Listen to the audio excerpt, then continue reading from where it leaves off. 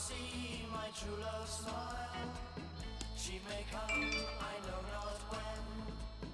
When she does, I lose. So baby, until then, lock me away.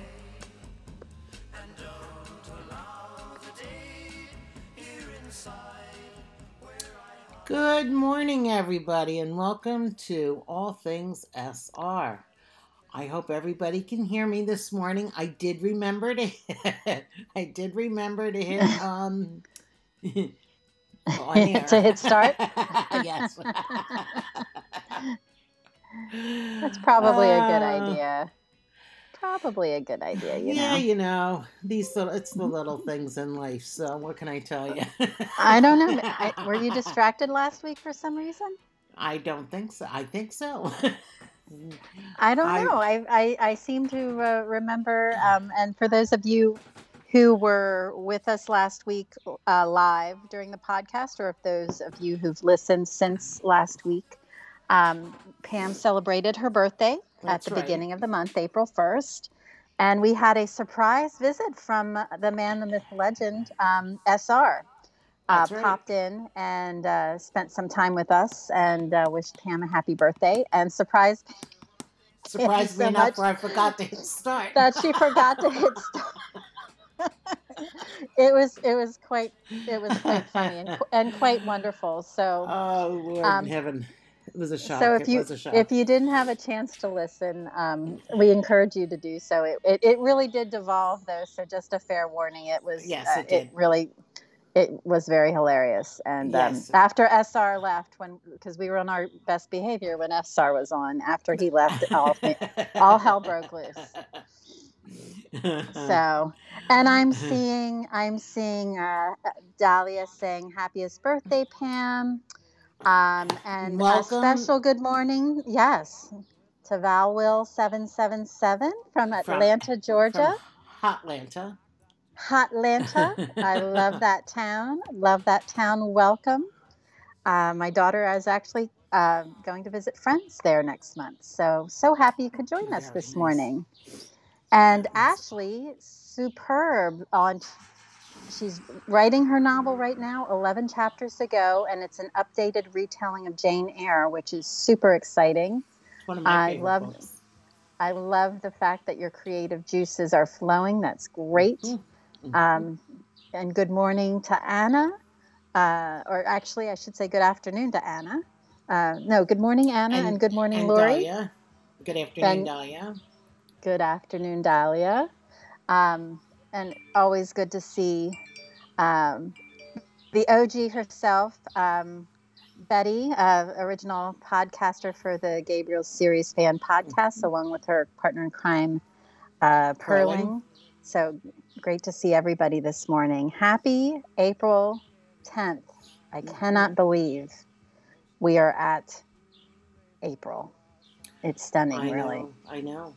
It is stunning, and which means that fairly soon they'll be back in Atlanta finishing up Gabriel's Rapture filming, which is phenomenal. As SR mentioned last week, he believes they're going to be filming sometime in May. They're hopeful that they're going to be filming sometime in May, which is super exciting. Mm-hmm. And they are, SR actually said he was told production will be complete in May, probably ending in Belize. And then after that, Tosca will be filming something else. And he says it sounded like they hope to release at least part of Rapture this fall and start filming Redemption next year. Yep. No start date on the Redemption timeline, which, holy Moses. Can you imagine? We're going to get to see some of Rapture at least, if possible. Some of it this year, that'll be great. Oh my gosh. It'll be the part that will bring us to our knees, and then we'll be waiting. Absolutely. Oh, and don't forget May 29th, I think it's May 29th or 27th, Passion Flix will start with, we'll be premiering Wicked, so. Yes, the teaser Lots dropped of good fun yesterday. things. For those of you Passionistas who listen to the podcast, the uh, the trailer for Wicked. I'm curious what you guys thought. Anybody seen it? Anybody have comments on that? I just saw a brief glimpse of it. I didn't watch the whole thing. Val Will 777 just hearted, so I think there's some fans out there. I'm excited. I want to read the book. You know, that's my thing. I always try to read the book before I watch the production. So I'm super excited and looking forward to that. And yes, Lori noted that time is going faster than ever. Dahlia said, I'm glad it only gets us closer to all the yummy movies coming on Passionflix. I completely agree. Ashley's planning on going to Atlanta in September, so you never know. Nice. If you would run into Val Will there. Always good to connect with people in the community. Yep. And Anna noted she saw the picture of Tosca in Atlanta getting her COVID vaccine. So very, very exciting. That is exciting. Hoping for no side effects from the vaccine is what Dahlia noted. And Betty said the teaser looked good and Dahlia loved it. She didn't read the books yet, though. They're on my next reads. Same here, Dahlia. I'm going to read it probably a little bit closer to the premiere. So probably in a couple weeks. I'm excited about it. Well, that'll be good. And, as far as the reactions go, everybody's different. I know the first, depending upon what shot you get, the first one isn't too bad. The second one, you get more of a reaction. But as Jeannie Ann once said to me, that's when your antibodies are working. So you're creating them, which is a good thing. And I know I'm done. I had mine. It'll be officially 2 weeks ago. So wonderful. I am now considered fully vaccinated, which is a blessing. That is wonderful. And the more we can have the vaccines be distributed and more people can help build immunity, the better to keep everybody safe. And I see that KK joined us this morning. Good morning, KK. I'm so glad to see you. I'm just checking the chat. Yes. It says that she saw a glimpse of Tink, and she guesses that adds humor to the story. I saw that. The little guy sitting there with the wings on. I thought that was very Ashley said Wicked is on her list in Passionflix Audible collection. And Lori said, I thought the casting is good and it looked really good to me. Yes, read the book, she said. Tink is one of my favorite characters. So that is a ringing endorsement, Lori. Yep. I will take you up on that. So very exciting. And you know what? The other thing that's super wonderful about the whole Wicked experience is the fact that they were finally able, it's great to see these things that kind of got caught up in the COVID in the COVID limbo. The COVID limbo COVID now limbo is moving forward. And of course, the second series for Kay Bromberg's Driven series crashed. I cannot wait to see that either. Very, very exciting. So lots of good Passionflix stuff coming up. So we're excited about that. Yes. And anything else to share with SR? On the SR front? From the SR front, he's got a lot of people are donating DVDs, and he's got a lot of giveaways going on for that. So check his timeline. I think he's got some stuff on Twitter. I think there's some stuff on Facebook in the Fox Den, and I also believe on Instagram. So I think so on Instagram too. Check it out. Yeah. Yes. And Karen added awesome casting for Wicked and so excited. A really great book. Betty said the teaser reminded her of Buffy the Vampire Slayer, which is so much fun. Hey, listen, I saw the original Buffy the Vampire Slayer movie, and I liked that one. I never did really get into the series, though. I didn't get to watch much of it, but it's gonna be great. And Ashley said she can't wait to get her DVDs in May. So I did. Very hopeful about the DVDs. I was on the Passionflix store page the other day, and they also are doing another shipment of some of the Gabriel's uh, product. I saw if you're ordering any of the hoodies, for example, they said they're planning to ship those in May as well, May 11th, I think. So Cool. Just a little shout out there. Yes. So let's see what else we got from SR. Is that the Russian translation of Gabriel's Redemption released on April 7th in Russia. That is very cool. That's super cool. Yeah, and he's told that the Spanish and the Italian versions of the first three Gabriel books are out, and that's also nice. Brazil will be releasing. I can't talk this morning. Will be releasing, and SR is not even on, so I can't blame that. Blame him. The Man in the Black Suit and Portuguese will be released later this year. Lots of good stuff going on the horizon, and he's continuing to work on his new book. I know that the pandemic has been challenging for him, so his writing's been a little bit uneven because of that, but he's making progress. And when I tweeted with him this morning, having a biscotti and coffee, he was going to be writing today. So that's super exciting. I'm so glad to hear that. I cannot wait. Wait for the new stories. Like I'm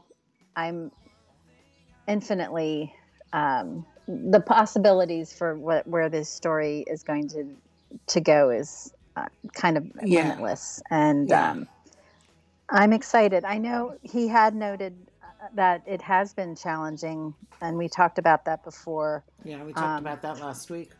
Yeah, that it has been challenging during this time, but it seems like he's as of late has been. I've been seeing that I'm writing a little bit more, which is super exciting. Really good. And I just saw KK had noted regarding the movie that you mentioned. She said that was a great movie. Loved Buffy. Lots of big stars, and her dad loved that movie. Yeah, so. I mean, I remember I saw it in the movie theater. I remember taking my son to it because my son wanted to see it. I forget when it came out, but I know he was not a teenager yet. If I still had to take him to the movie, so you know. Yeah, and Dahlia noted, I get excited whenever SR writes. His words are something to look forward to, and Spanish culture will be reflected in his latest book. That would be incredible. I know. I'm super excited about that. And Anna said I'd pre-order SR's new book to come now. I am with you. On that. Oh my gosh. I can't wait. I mean, we're really lucky. We have Gabriel's series. We have the Florentine series. We have the Man in the Black Suit. We have these beautiful Passionflix films that really keep that story alive and close to our close and at the forefront of our minds. But man, I'm excited to see where SR takes us next, and also I'm very hopeful to see more of our favorites down the line too. Again, I've said this before. I would love to see another Nicholas and Acacia story. Oh, that would be good. By the way, the Netflix has this 4-part series on called "This Is a Robbery," and it's about the Isabella Stewart Gardner Museum robbery from the 1990s. Which I think SR has taken some inspiration from that particular robbery when it was writing The Man in the Black Suit. That's right. I remember that. So that's that would be something cool to check out. I did watch it. I'll be honest with you, it's a little dry and it's really a documentary. But it was very interesting to see the cast of characters involved in it with the security guards and all the people from the FBI and Boston Police Department that were um, doing the investigation work and stuff that they thought they found, but it really wasn't. And it's very interesting. So if you have a chance and you got a couple of hours that you want to uh, look, go ahead and catch it. So, and KK, I see you've got some visitors knocking on your door. And you have a good weekend and enjoy, and hope they do surprise your mom. I think that's sweet. That's Yeah. lovely. Oh, have fun. And Ashley's saying Gabriel's Inferno is inspiring. Unexpected kissing for her novel. Boom. Inspiration Boom. fuel. That's I right. love it. I love it. And one of the things one of the reasons I love SR's writing so much is that some of the themes that he tackles and some of the questions and reflections on humanity. Mm-hmm. And I think our chapter that we're discussing today really is one of the things I really enjoyed a lot about this particular book, Gabriel's Promise. And yes, Betty the Boss is always getting inspiration from the most interesting places. Absolutely. That is the truth. So what we wanted to talk about as we go into chapter 20 is, and the fact through this chapter, we kind of get to explore a lot of different themes on the reality of grief and grieving and also what it's like to move through that process, and also companionship and friendship. And we actually asked SR, because chapter 20 begins with Richard walking into the kitchen while Rebecca is finishing up after the meal. And he said, "Would you like to join me on a walk?" And we asked SR if Rebecca was surprised by Richard's invitation to join him on a walk. And he said, "I'm interested in readers' reactions to Richard and Rebecca, so I don't want to say too much." Mm-hmm. So we kind of wanted to start the chapter discussion kind of laying that out. SR is interested in hearing what we have to say, and he's kind of putting it out there. So as we go through the discussion, feel free to add your comments and thoughts on this. And Betty noted, Papa Richard won't say it, but I totally consider this walk a date. And it's like saying, "Would you like to go have coffee with me?" Yes. And I said, "Good afternoon, Monica. So good to see you." So Richard's walking into the kitchen and just asked Rebecca that. If Rebecca's surprised by the question, she didn't show it. She said she would like that. So she hangs up her apron and smooths down her dress and fixes her hair. And Richard gestures toward the hall, and they went out the side door. And, I thought it was interesting that he inserted this chapter where he did, because they kind of had that Gabriel and Julia, the whole moment, the whole trying to come to grips with what they're going to do and with the lecture. And then that kind of was resolved. And then he kind of moved into this topic as that initial piece was resolved. Mm-hmm. So they noted that she was almost as tall as Richard at 5'11", with pretty eyes and a smile. He situated himself so he was beside the road. And I love this part too. Actually, before we get into the chivalry, I thought was lovely. And he positioned himself so he was walking right beside the road. And we have a link we will share with you from Modern Gentleman magazine, kind of talking about this tradition. And I'm not sure if this is just,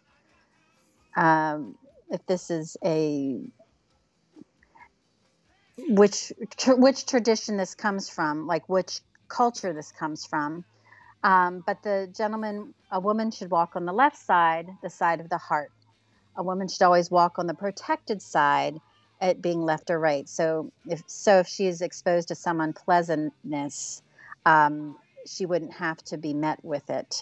To avoid the situation, the gentleman would be on the right. And I know this is also very old school, but I was struck by this when I read it because I had never heard of that before I started dating my husband a million years ago. And I remember when we were walking in college at Penn State, he always said, "Here, let me walk on the side of the street." And I'm like, I don't understand why, nobody had ever done that before. And he said, no, I was raised, that was the appropriate thing to do. In terms of just being polite. So Well, I yeah, thought that and was very yeah, telling. and not having grown up with brothers, I was curious about it. So for the fun of it, I just looked it up on Google to to see where SR may have gotten that inspiration. Maybe not from Google, but from his reading. So, Well, and and I was just very curious. In fact, that might be a follow-up question to ask him. mhm. Um, SR, do you do this? Now, I'm sure actually, he I was does, just because I think a lot of it too is somewhat innate, as far as, because I can remember when my husband and I would walk around, he was always, unconsciously positioning me so I wasn't at the street. right, right. And I'm So, reading the chats here, and there's a lot of hearts going on. mhm. And Ashley noted Richard is a gentleman in its purest form. Betty has a feeling Paul would do that. I agree with you, Of Betty. course he would, Betty. Um, Lori said that is just so sweet. I love that. And Dahlia noted a true gentleman will always be protective of his woman. Hmm. Um, and Betty wondered if Gabriel does the same with Julia. I would venture to say probably yes, because Richard raised him, right? Yes. Um, and Gabriel really tries to emulate a lot of what Richard's done, especially in watching Richard's relationship with Grace as he grew up. And Anna noted Richard is an old school gentleman. And she also noted that she thinks Richard sees the nurturing qualities he admired in Hmm. Grace and Rebecca as well. And Ashley loves Richard and Rebecca. She's rooting for them. And Betty noted, if I were Becky, I would apply extra lipstick. So, But Anna also mentioned that this could be something from the old times. Since I'm a boomer, yes.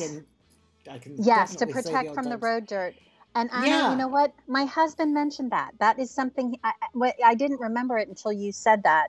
He said about, if there were puddles or things like that, if some splash would happen, it would hit the man and not the woman. And it was a way of showing care and kindness and consideration for and the and lady.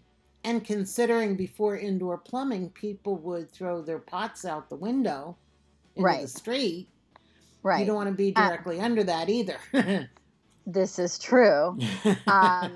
And Dahlia noted, it also shows in everything from opening doors, walking down the street on the outside, opening Hmm. car doors, etc. It's always putting the woman first emotionally and physically. Um, and yes, everybody agrees that Paul would be doing the Very same. And protective, Dahlia yes. agrees that Paul is classic.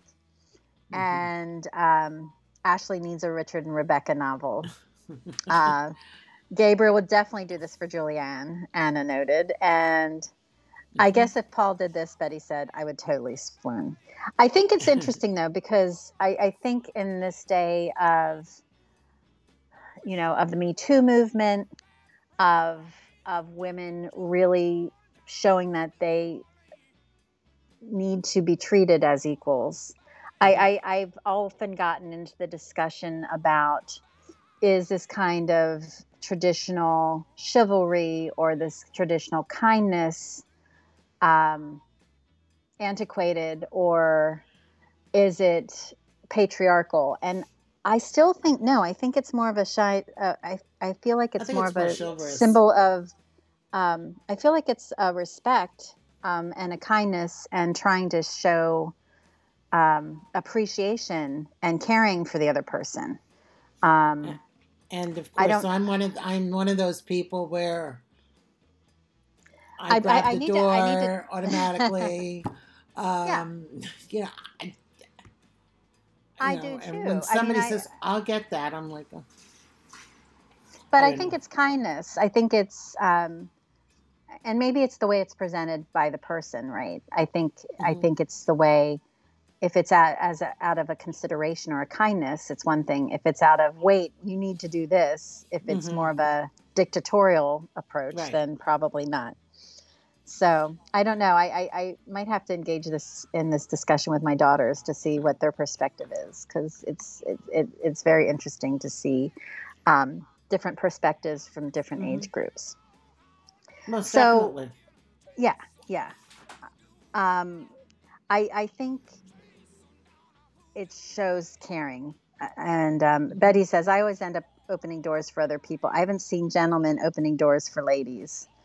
Well, I think, yeah, I've seen both. I have to say, I've seen both. Lori says, I've always tried to reinforce this in my sons. They hold the door, ladies first, etc. And Dolly said, that's a shame, Betty. I, I think I've seen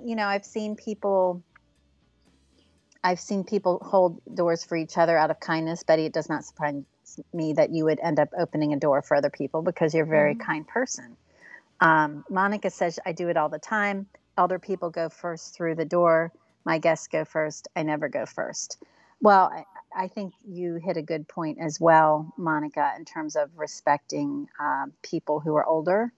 Hmm. Um, I think I feel like that translates through all the cultures It does. that I'm aware of. Really trying to help and show care to those who've come before us.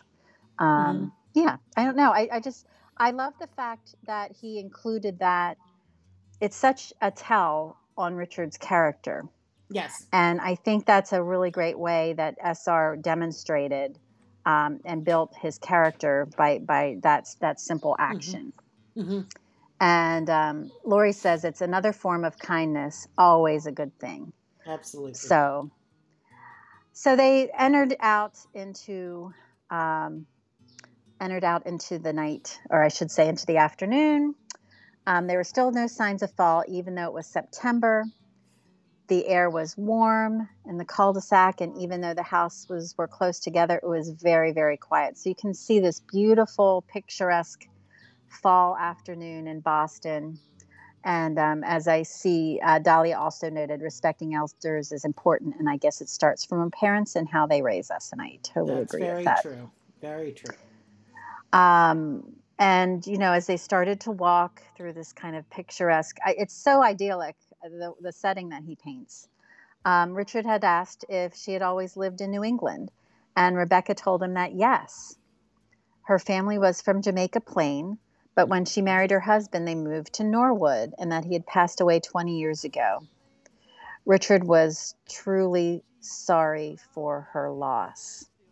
And Rebecca continued on that her husband had been a good man, and when he passed away, her mother had moved in with her and her son, and she cared for her mother until she passed away. And that, as we all remember, is when Gabriel Hmm. had hired her. A few months later. That Gabriel had hired her a few months after that.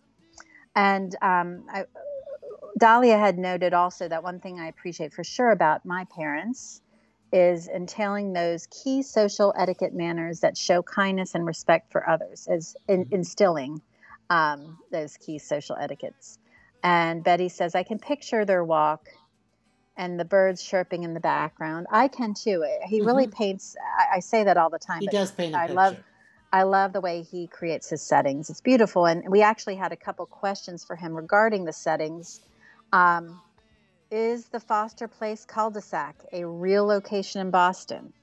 Um, Gabriel's house in Cambridge is a real house on a real street. So take note, all those of you who like to go do pilgrimages around SR stories, Pam and I included.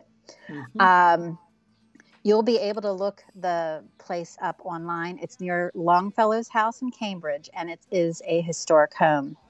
SR actually said he sent photos of the home to Tosca when she was researching locations. So Hmm. Very, very cool. I think if you Google, you can probably Google that on Yeah, you Google can Earth. You can long look it yeah. up on Google Earth. Um, so it's a real house on a real street, which I think is really fun. Asher And says, loves if how SR does that and sets the picture in my mind. And Dahlia didn't realize that. So, yes, the Foster Place cul-de-sac is a real location in Boston. location. And if I'm not mistaken, a couple of years ago, maybe about 3 years ago, somebody had been in Boston and had taken pictures of the house. I remember seeing that out But there. I was looking for them and I couldn't find them. So, but it is really out there. And I just put in the chat room the question and answer so you can get some, because the Longfellow house and the Longfellow house is really well known as well. So you can even look that up and get a sense of the neighborhood. And of course, Gabriel would live in a neighborhood where absolutely. Longfellow, near Longfellow's house. It's very, After all, he did one of the translations of the Divine Comedy. The Divine Comedy. And in fact, I read a great book, and now by Matthew Pearl, around Longfellow while he was, it was a murder mystery set with the backdrop of that whole translation and the whole camaraderie of the people around Longfellow at the time. And I'm blanking on the name of the book, but Matthew Pearl wrote a really good mystery around that neighborhood, frankly. And so I also think Little Women was written around that area because I think Louisa May Alcott or Jo March as the character lived near the Longfellow house as well when she was writing the book, because they were part of a transcendentalist movement, and I believe he was as well. I'm just laughing. Betty says, I wonder if there are real flamingos in the front yard. And then Anna says, I'm sure those homeowners are freaking. People leaving plastic flamingos in their yard. I would hope that SR fans would be very respectful and kind and not do that. I could see someone posing with a flamingo in front of the property, but not actually leaving it there for the owners to wonder what the heck is going on. Mm-hmm. That's really funny. The other question we asked SR about the setting of the story is actually how and why did you select Norwood and Jamaica Plain as part of Rebecca's background? Were you conveying elements of her character via those locales? And he said, yes. I had Rebecca come from Norwood as a way of telling the reader about her. I like Norwood, ... And Pam, I was going to ask if you wanted to share a bit about Norwood. I would love to, since I lived on Walpole Street in Norwood, Massachusetts when I was a little girl. The town of Norwood was originally founded in 1872. It was part of Dedham, known as the Mother of Towns. And it was as 14 of the present communities of eastern Massachusetts lie its original borders. Wow.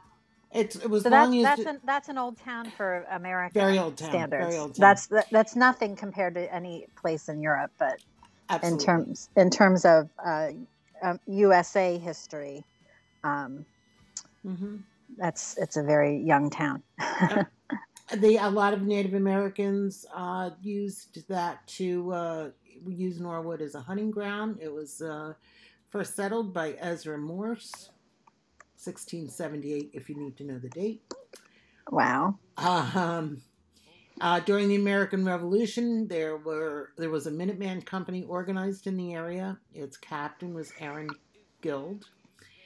And on learning that the British were marching on Lexington and Concord, which is also not far within that whole area. It's also the north side of Boston as opposed to the south side of Boston, where if you see that it is a robbery special. They call from Dorsey or Dorchester. Southie. Abraham Lincoln passed through the town on his pre-inaugural tour of New England.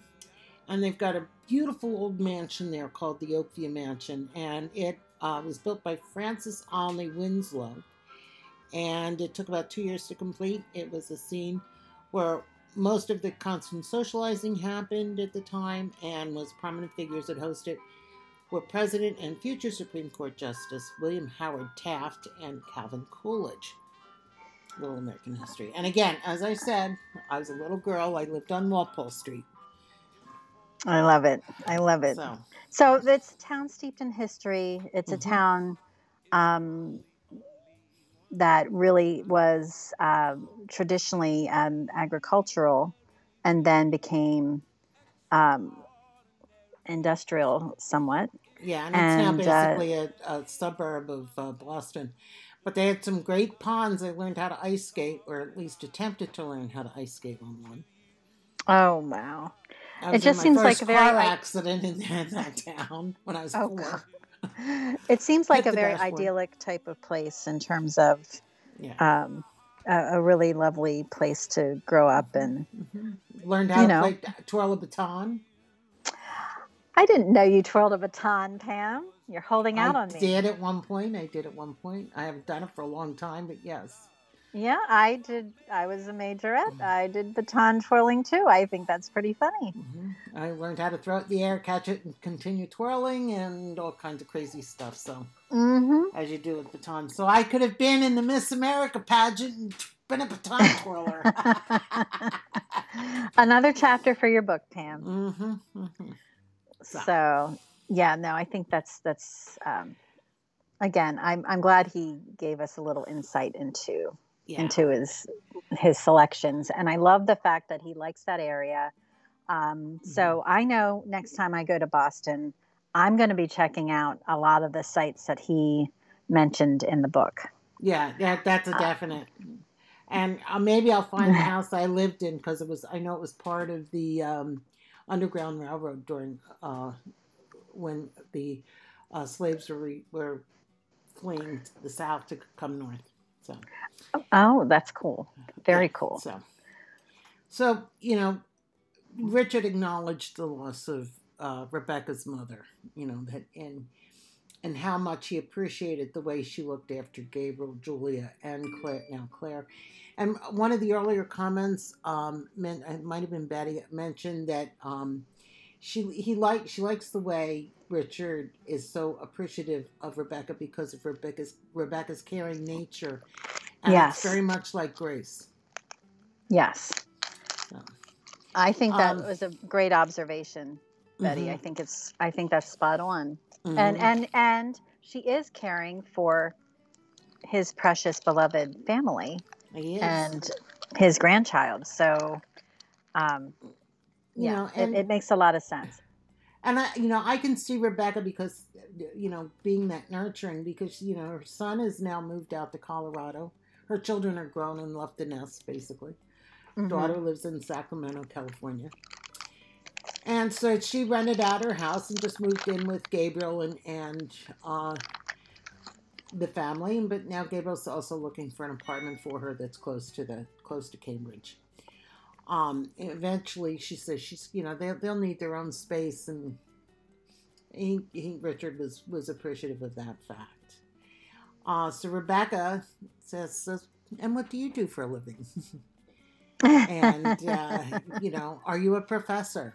And he said yes, that he taught biology at Susquehanna University, but retired when Grace had passed away. Rebecca was sorry now and made sure to make eye contact with him when he was saying that. It just to show the sincerity. And then when he retired from Susquehanna, he took a research position in Philadelphia so he could be closer to his son Scott and daughter, but he never saw them. They're young. They were never around. I can understand that. But he also missed the house that he had shared with Grace. So he, left the research position and went back to Selinsgrove, and he's now teaching a course as a professor emeritus at Susquehanna.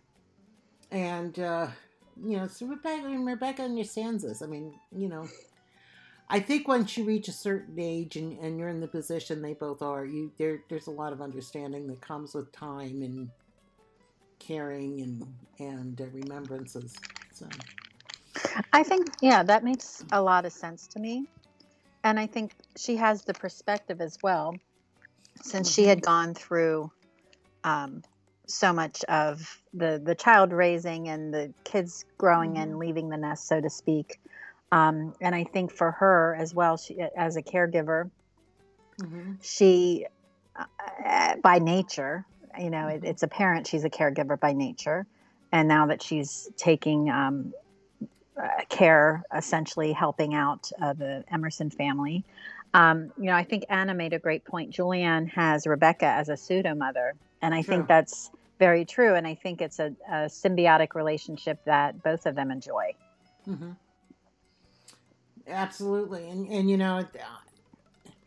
being in somewhat the same position that Rebecca and Richard are in, it's comforting to walk with somebody who can understands what you're doing and where you're going in your life and how you're getting there.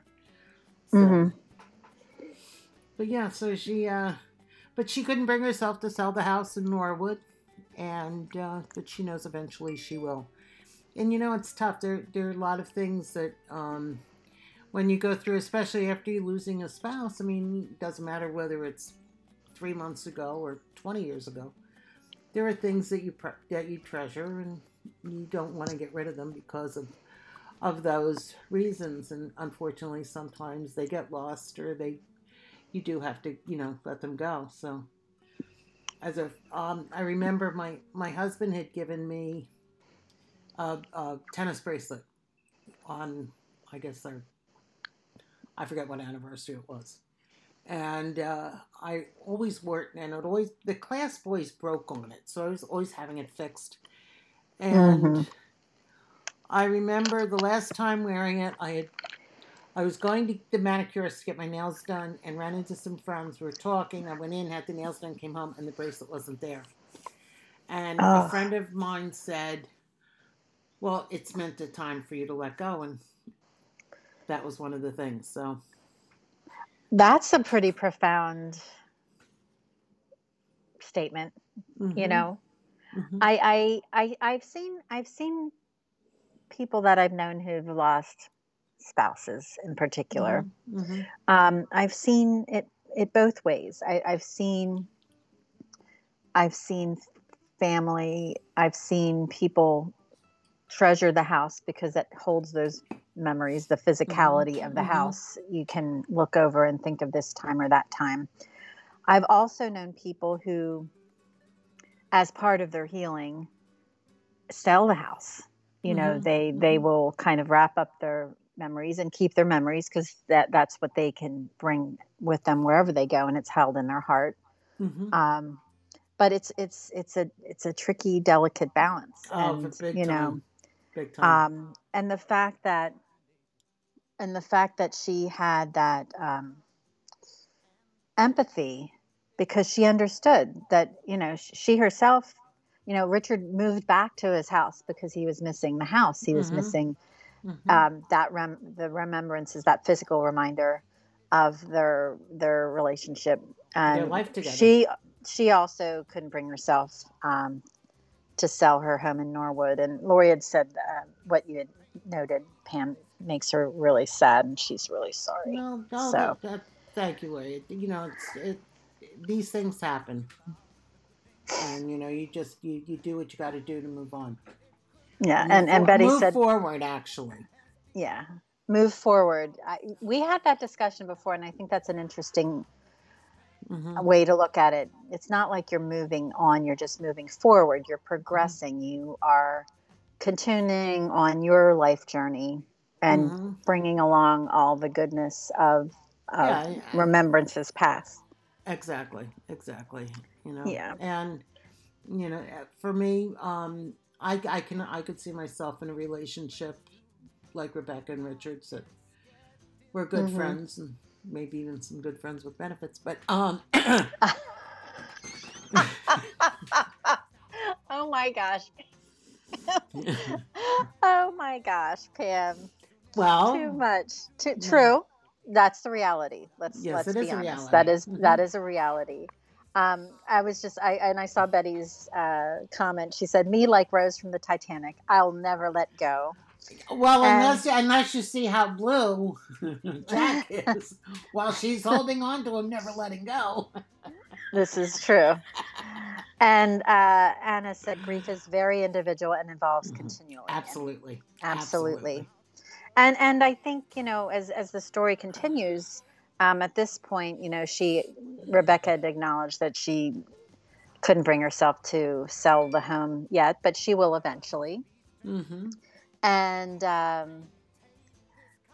Richard's handsome face looked weary, and he asked if she would mind if he asked her a question. And I'm seeing some of these other good comments I didn't want to miss here. Val noticed, "Cherish the memories," Mm-hmm. which is very true because they will carry you through. That's true. Lori said, "You need a Richard, Pam." Richard is one of my favorite characters. Mm-hmm. And as a widow, Anna says she completely understands Pam, which is true. And Anna, I'm sorry for your loss on that. It's hard stuff. But Ashley doesn't think Richard would go for friends with benefits, Pam. I don't know. I don't know. It's too early in his grieving, I think. Yes. Yeah. Yeah, because sometimes sometimes after a spouse dies, or a significant other, sometimes some people tend to jump into a relationship, and some people don't. And some people have friends who they've become very emotionally attached to as well. But I could see Richard having maybe not a friend with benefits, but maybe another companion or even a spouse. I mean, Grace will always be with him, and any woman who gets into a relationship with him would know that. That's right. Well, and it is, as Anna had noted earlier, it's a very personal thing, and everyone approaches that situation differently. Totally. So, Richard asked if she would mind if he asked her a question, and she said, "Not at all." And this just, it hurt my heart when he asked, "Does it get better?" And you can just feel his pain through those words, right? His eyes were in earnest. Rebecca knew what he wanted to hear. She had wanted to hear the same words as well after her husband passed away. You want to hear that time heals and that grief disappears. And she said that she would be honest and that grief does not go away. You miss the person because you love them. You miss their company. Her husband died 20 years ago, and she misses him every day.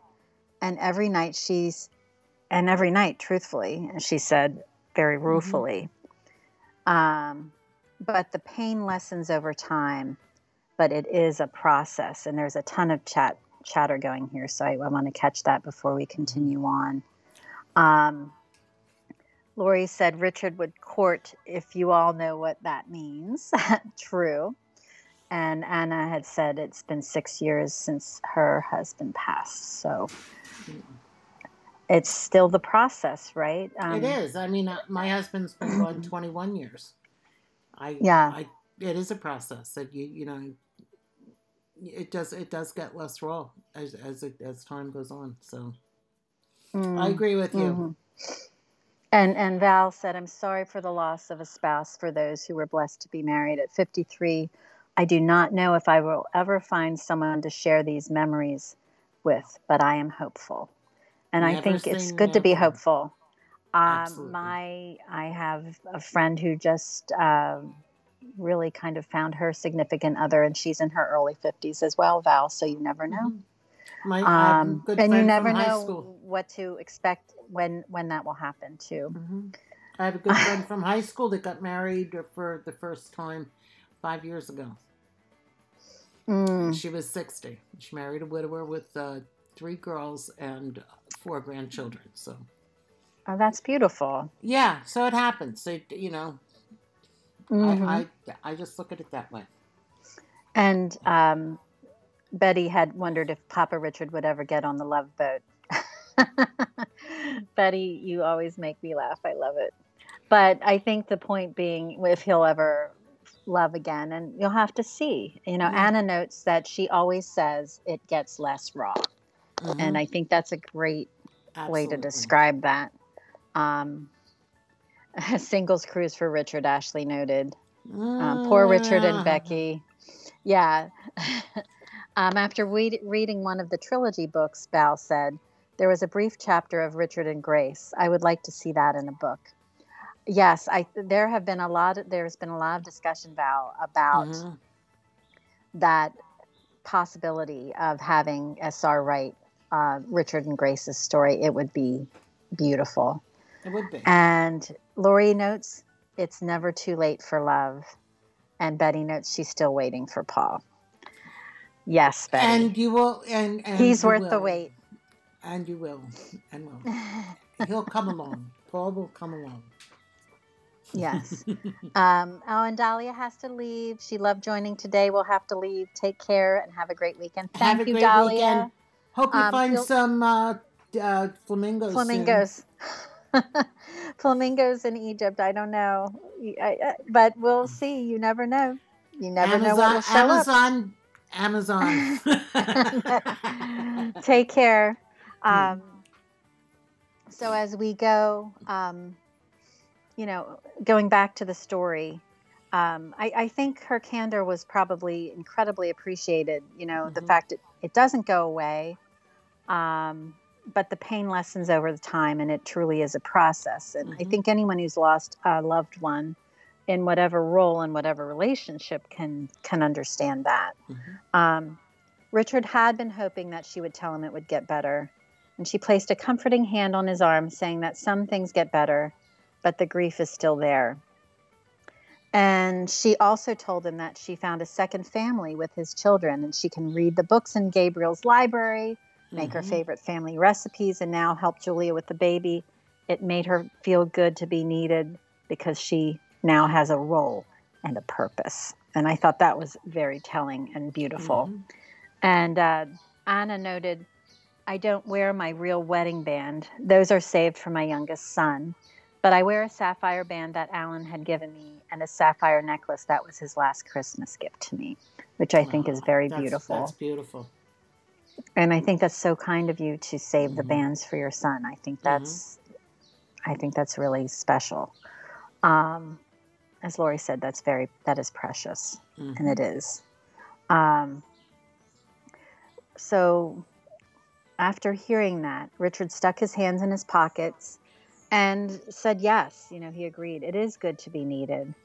And Rebecca tried to assure him that his children need him in some ways to be both parents. And that's difficult. And I thought that was very telling, but very true. Both Julia and Gabriel had very unconventional early childhoods, especially. And I think they were drawing upon Richard as providing, kind of being that overarching parent figure in some ways. Obviously, Julia still had her father as well, but trying to fill the void for Grace was challenging and difficult. And life won't be the same, she said, but it can still be a good life. Spending time with family and friends are important, and he agreed. And they continued to walk in silence, and then Richard spoke. Thank you, Rebecca. She said it was her pleasure and that she was only a phone call away. And I love that. I love that recognition.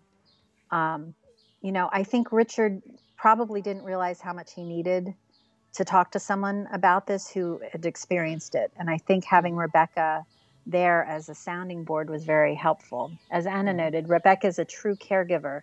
That is her personality and the role she has assigned to herself. And that's true. And this is her, offering that she would be a phone call away, it was such a great gift, I think, to him. And he said he really liked that, and he realized he spent too much time alone. And he noted there were days, even weeks, that he didn't even leave the house after, or she noted there were days and even weeks that she didn't leave the house after her husband died. And she just did not go anywhere. She didn't want to go out. She didn't want to deal with anybody. And he bobbed his head in agreement and then looked him in the eye. And then Rebecca looked him in the eye and asked, could I give you some advice, widow to widower? And he gave her the okay. And she told him to give himself some time. Whether you decide to marry again or not, take it slow. Build a friendship with a woman. Too many people jump into a full relationship too fast. And it's disastrous because they find they have nothing in common. And I think that I do think that's really good advice. And Richard acknowledged that. His old friends in Selinsgrove were trying to get him to sign up for a dating website, and they told him that was the way the young people do it.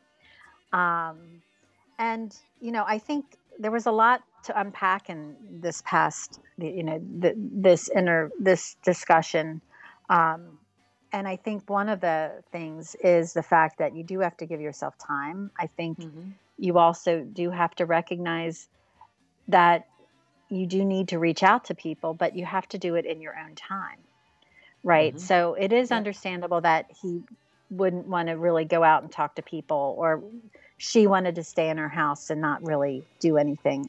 Stay in your house and read or watch TV or binge watch or, Yeah, I think there is a lot of that happens with some people. I mean, I have a friend now who, well, she's not a widow, she is divorced, and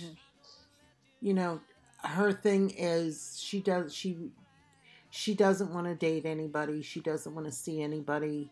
She's grieving her relationship, basically, is what it is. And understandably. And that's also a form of losing the spouse's divorce, and it's very hard for her. So she tends to watch Gabriel's Inferno every day, every night, which is fine. She's obsessive about it, but she'll go out to the grocery store because she's go to the grocery store, but she won't meet up with old friends for lunch or, dinner or whatever. This was pre-COVID. So it's hard, and you can't put yourself into that cocoon either, which is. Mm-hmm. Yeah, I think, some of the themes in this chapter is the fact that this whole thing is a process, and grieving is a process, and recognition that it never fully goes away. Sometimes the pain lessens, and the advice about being kind to yourself and giving yourself time, I think is really, it's really telling, and I think it's very, very wise, and taking it slow going into relationships. But everybody has a different perspective. They do. And online dating, I absolutely agree with Rebecca. Don't go into it. Yeah, well, they told them. Well, I think with online dating, I've known people who've, my friend I referenced actually connected with this man she's involved with through online dating. And it's been a wonderful experience for her. I've also had friends who've had horrific experiences. And, for Richard, he noted that young people live their lives online. They're always connected to a device. And he's like, we think you should take dating advice from them. And as Rebecca noted, and Richard's like, yeah, good point. I agree. And Rebecca did not want to go back to the days of matchmakers either, which I loved. I loved her going from, SR kind of doing this commentary of the online dating, like the very current trends, to really the very old tradition of matchmaking. And she's, she's being that forthright New Englander. She's like, I can pick my own damn husband. And Richard laughed and dared anyone to tell her otherwise. Damn straight. And Absolutely. Rebecca laughed with him. And as Betty says, there's no Tinder for Papa Richard. That's for sure. I have a feeling that Papa Richard still has a flip phone. Exactly. That would be a good character tell, wouldn't it? Yes. Richard did agree with her that someone to talk to and have dinner with, and having these things are important. Having friends and having family. And in fact, Anna noted she is lucky to have her 3 sons that live so close, and she's involved in their lives and families, plus 2 grandsons that she would move the world for, and a hockey family that is like no other. So, that really is a testament to the idea of living your life and being present and enjoying the company of others and taking care of those that you love. And Anna noted, too, that she thinks divorce is harder because the relationship ended poorly, and there is the probability of seeing the other person happy with someone else. And I think that's a really interesting perspective. I agree with you in one sense, because, with the passing of someone, that is part of the circle of life, right? That is an inevitability. Whereas the divorce is the breaking of a relationship for whatever reason, and it's a sadness, and that is it's understandable that people definitely grieve the loss of that relationship and that challenge of seeing someone with another person, and depending on what point of the journey that's where they are. So, and Val is noting, I've enjoyed being here with you this morning. As I sit at the hair salon, I feel as if I'm sitting with my aunties, play sisters, friends, and mother figures. You ladies are my newfound group to learn from in life. It is so nice having a no messiness group of ladies to interact with weekly. Thank you. Plus, as y'all think like me. Oh my gosh. You have made my week. That's such a great nice. comment. Thank you. We are so glad to have you join us. And please come as much as you can. Join us live. But if not, you can always listen to the broadcast. That's true. And we're all out on social media, so we're only a tweet or a message away. That's very true. And the SR gives us so much to talk about, right? And the community that's grown around his work has been beautiful and a true blessing. I've said that before. As Lori noted, we are glad you were here, Val. Well, it is a wonderful community, and she is Cheryl from Twitter. So good to meet you, Cheryl from Twitter. Good to see you. I'm so glad you could join us today, Cheryl. From Atlanta, the hot Atlanta, part of southern U.S. It's this chapter is really great, and I love the fact that Richard kind of was having a confidant, having someone to share and learn from during this hard time in his life, and he decided he needed not to be in his cocoon, as you put it, Pam. And so he asked if he could take Rebecca to dinner. And she thought a moment and then said yes. But she'd have to make arrangements with his children. And Richard said he thought that they could get along without him. But grinningly, without her, but grinningly, she said she had her doubts. They smiled at each other and then went on their walk. Yes. I think he enjoyed the conversation so much he wanted to continue it.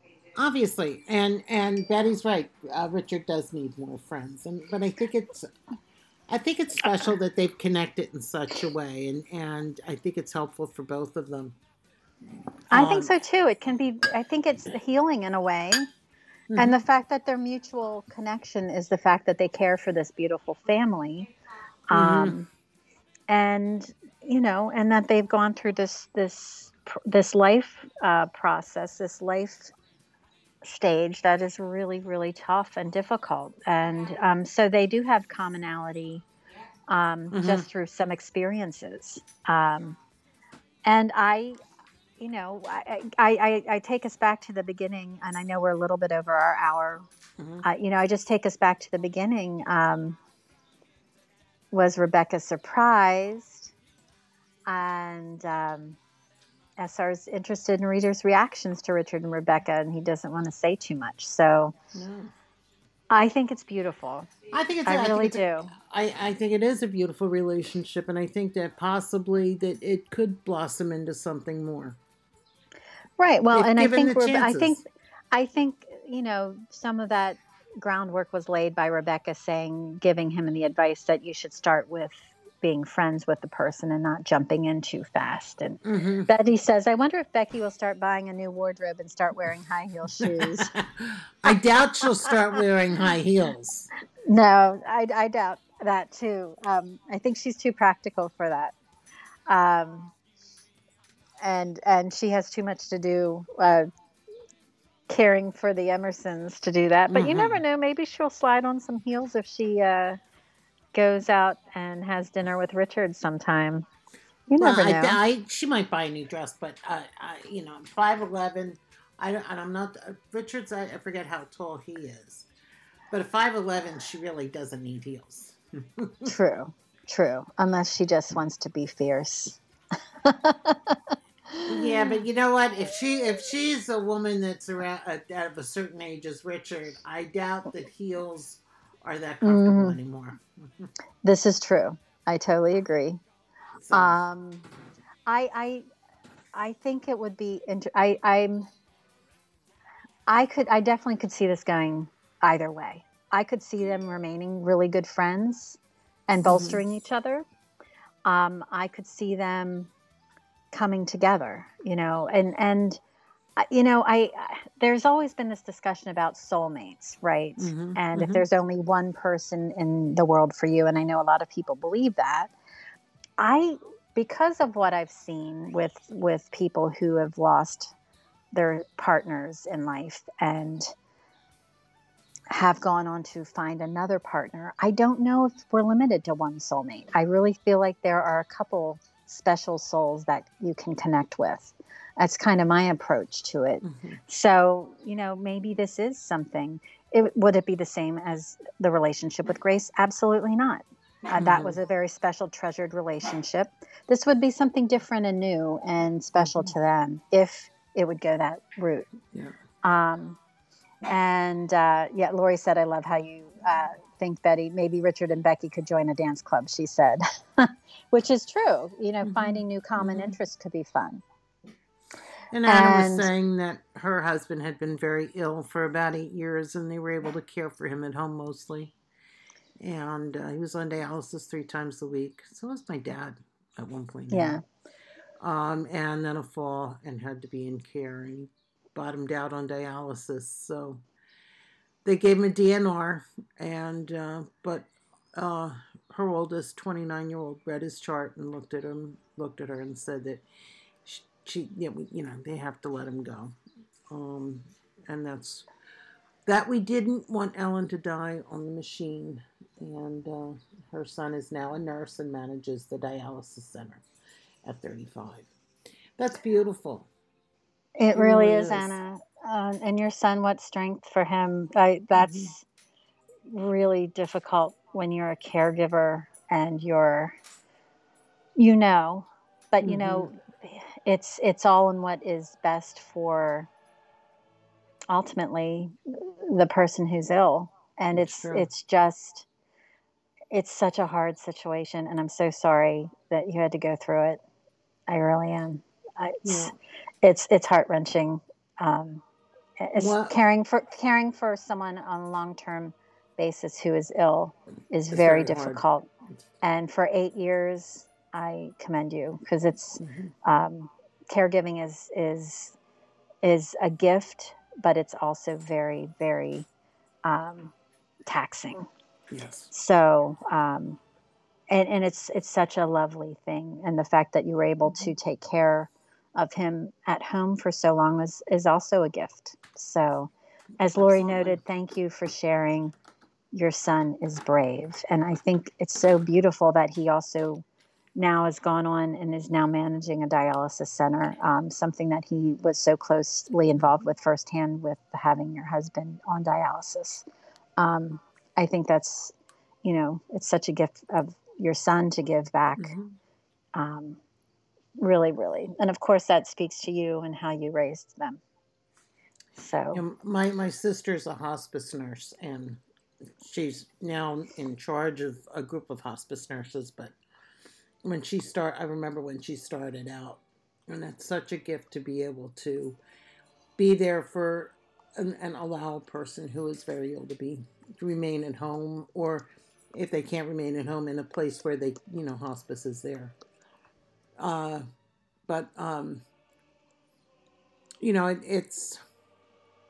It's a blessing in many ways to be able to do that. So. It really is. Really, really is. And again, with these, this chapter, and this is why last week I was like, let's talk about this chapter. Let's save it till this week, because there's so much to it, and it's such a great reflection of SR's writing, his compassion, his meditations on grief and grieving and relationships. And yes, as Lori noted, in terms of Anna's story, it is a gift. It takes a special person, and actually, that might have been referring to your sister and her role as hospice, as I read that too. In both cases, it's true. It does take a special person to go through and care for others like that. Mm-hmm. So I just, again, this was a really special chapter. I'm glad SR wove this storyline in, because it does kind of answer some of those questions that were hanging out from the prior 3 books, from the first moment, from chapter, the first chapters of Gabriel's Inferno. We know that this has happened, this loss of this beautiful soul, of this beautiful person. And I'm glad that he picked up this theme of what's happening now with the Grace and Richard story, and what happens with Richard and how he's grappling with that. So I'm looking forward to hearing more about Richard and Rebecca. And to Cheryl's point about having story, reading the Richard and Grace story. Yeah, by all means, sign me up. Absolutely. SR has lots of writing to do. All the stories we want him to write. There's so many, right? That's exactly we're just lucky right. that we're just lucky when he shares his gifts with us. So very happy. And Betty noted, I have a feeling if Julia had died after giving birth to Claire, Gabriel would be the same as Richard. I don't think he would ever remarry again. I think with Gabriel, you may be right. Mm-hmm. I don't know. I don't know. I could see Richard. I could see Richard remarrying. I have to say, I don't know. I think never say never, even with Gabriel. And I know that's probably not a popular opinion. I feel like if something would have happened to Julia, it would have been an extraordinary circumstance, and it would have been down the road. It would not have been immediate. But if it was the right person, and you never know. You never know. Even though I think he would be so guarded, and I think he would have been so blocked off from having that vulnerability again. I think I would never want to read that story, Betty. I just have to say that. I wouldn't either. Yeah. So anyway, Yeah, Cheryl agreed. She said, "Oh my, I don't want to think of Julia or Gabriel dying." Me neither, Cheryl. Me neither. Give them a break, Monica said. They need to be happy. They LOL. do. They do, especially Paul and Betty. Yeah, that's why I said never. That's why I said never say never. No, don't apologize, Betty. I think it's a good point, and I think the way Gabriel's written, I do agree. I'm inclined to say he wouldn't remarry because of how he feels, and how that connection was so strong. The hopeful romantic in me always says never say never. I think. Mhm. And Anna noted that she always tells her son that he has the excellent medical knowledge, but his knowledge of the family piece is priceless. Absolutely. Very, very true. You can be book smart medically, but if you don't have that bedside manner or that understanding of interpersonal relationships and family interaction, you're not going to be able to help that family heal. That's very true. I totally agree. And I don't know if I would be okay with Paul remarrying if Elizabeth died.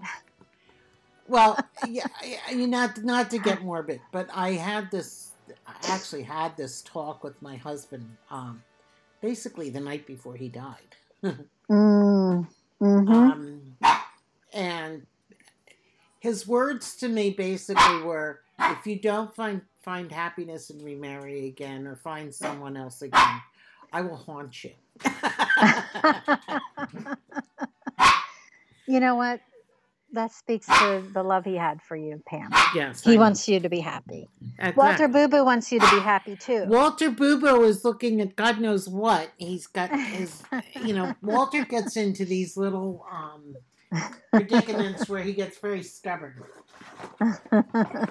Where, like for example, if he's hidden a cookie and and he knows where it is and he wants you to get it for him, he will stand over it and bark and look at you until you do it. Yes. Even though he could get it himself. Anyway. Anyway, I know we're past time, but this has been a really good discussion. And Lori noted it speaks of your husband's sense of humor also, Pam, that he was joking that he would haunt you if you denied yourself happiness. So, he and his brother were hysterical on that stuff. Anyway, a story for another time. And we'll be back next week to talk about chapter 21. And it should be, that's good. That's kind of an interesting one too, because we're traveling for next one. Yes. So we'll have more to share on that. And Cheryl had noted most of the married women I know do not want to be married again if their spouse died. Why? The pickings are awful nowadays. Yeah, it's hard. Well, yeah, one of the weirdest thing is trying to... dating is very different now than it was 40 years ago. People set you up on blind dates. I hate blind dates. I've been on 2 and they've both been horrible. So, and I see Flor joined us. Hello, Flor. We're actually wrapping up the podcast, but we had a really good discussion today about chapter 20. So you make sure you check out the recording. Absolutely. Really, it's much different than last week. We'll just say that. Yeah, there were no Chippendales in this particular chapter. Right, no Chippendales. Lots of love and grace and kindness and reflections on the grieving process. So, and as Anna noted, hospice is also priceless, which is incredibly true. I can't say enough good things about that program. Lori says, thank you so much, ladies. I appreciate you. And we appreciate all of you for joining us. Too. And so glad you could join us, Cheryl. Come back next week. Glad we could make your visit to the hair salon entertaining. Yes. So today I'm going to leave you with a song from Yes, I've Seen All Good People. Oh, which was one of my high school anthems. So anyway, have a great week, everybody, and we'll talk to you next week. Yes, take care.